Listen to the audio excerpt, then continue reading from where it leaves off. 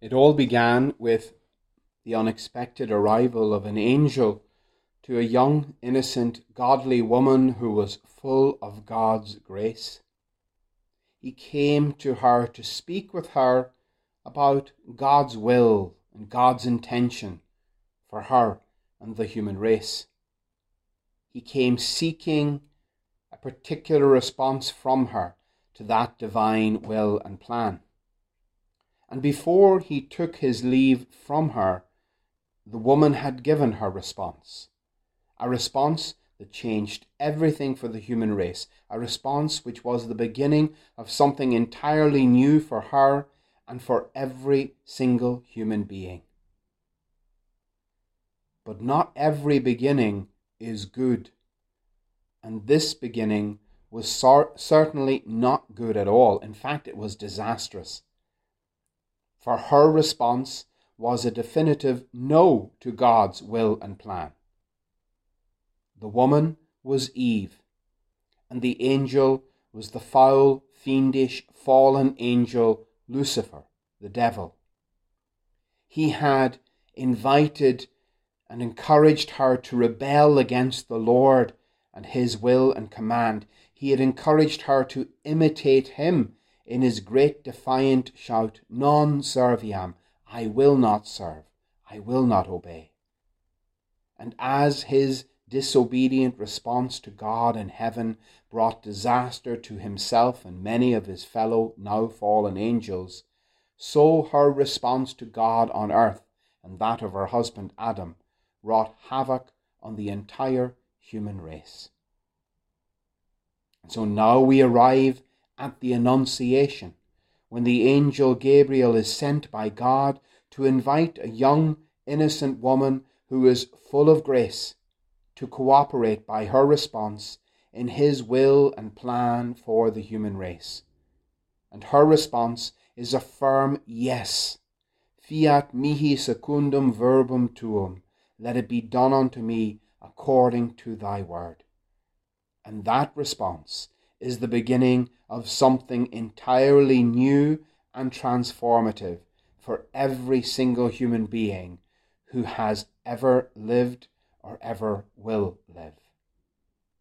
Saint Irenaeus, a bishop of the 2nd century, testifies that even in those early years of Christianity, the Church had seen in Mary's yes at the Annunciation a sort of overturning of Eve's no in the garden.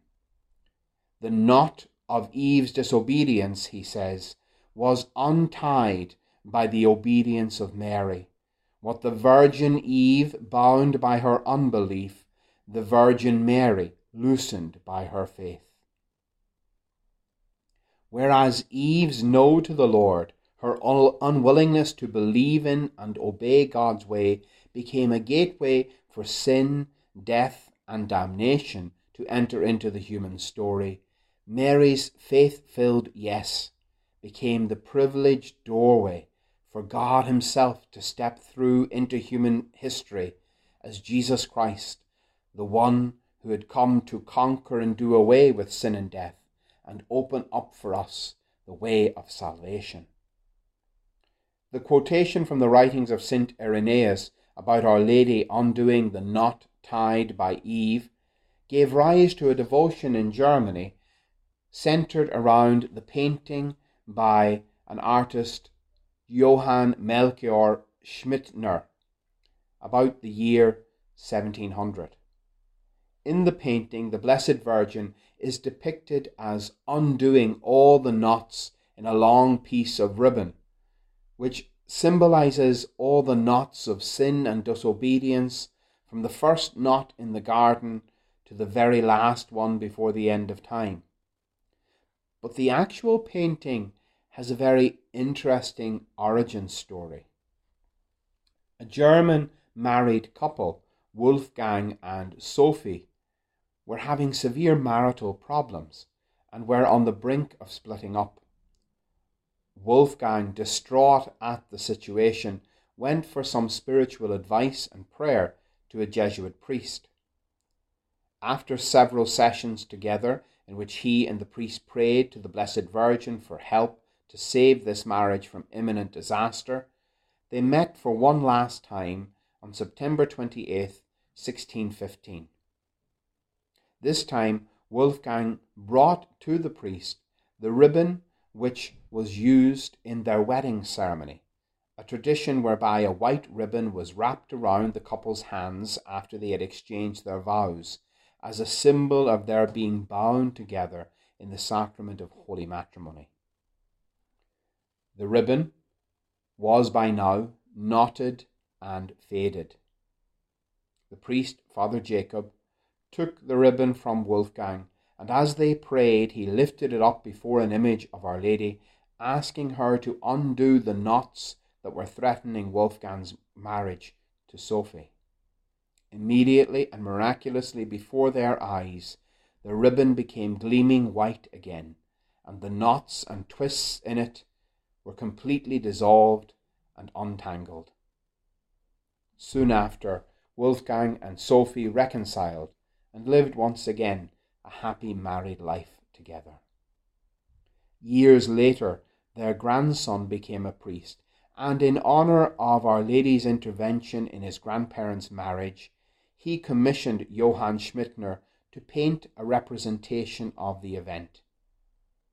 In the painting, which to this day can be seen in a church in Bavaria, an angel presents to Our Lady a ribbon all knotted and twisted, and she feeds it through her fingers, undoing the knots and passing the now perfect ribbon to an angel who seems to be passing it back to those who are viewing the painting. Pope Francis saw this painting while he was living in Germany, studying there in the 1980s, and he brought back this devotion to his native Argentina, and when he became Pope, he widened the awareness of this devotion to the whole Church. So this image and devotion is rooted in Our Lady's intervention and intercession for a married couple, and I am certain that so many couples may well have difficulties, misunderstandings, and sin threatening their marriage bond. How wonderful if those spouses were to take up this devotion of Our Lady, Undoer of Knots. And why would we limit it to the knots within marriage? Don't we all have knots and entanglements which afflict us in our lives, problems which seem so big we don't know where to even begin to unravel them? Today we celebrate Mary's yes to the Lord, the Annunciation, which is the beginning of the undoing of the great knot of sin which entangles the whole human race. Her yes allowed God's powerful and liberating intervention to take hold in the life of the human race.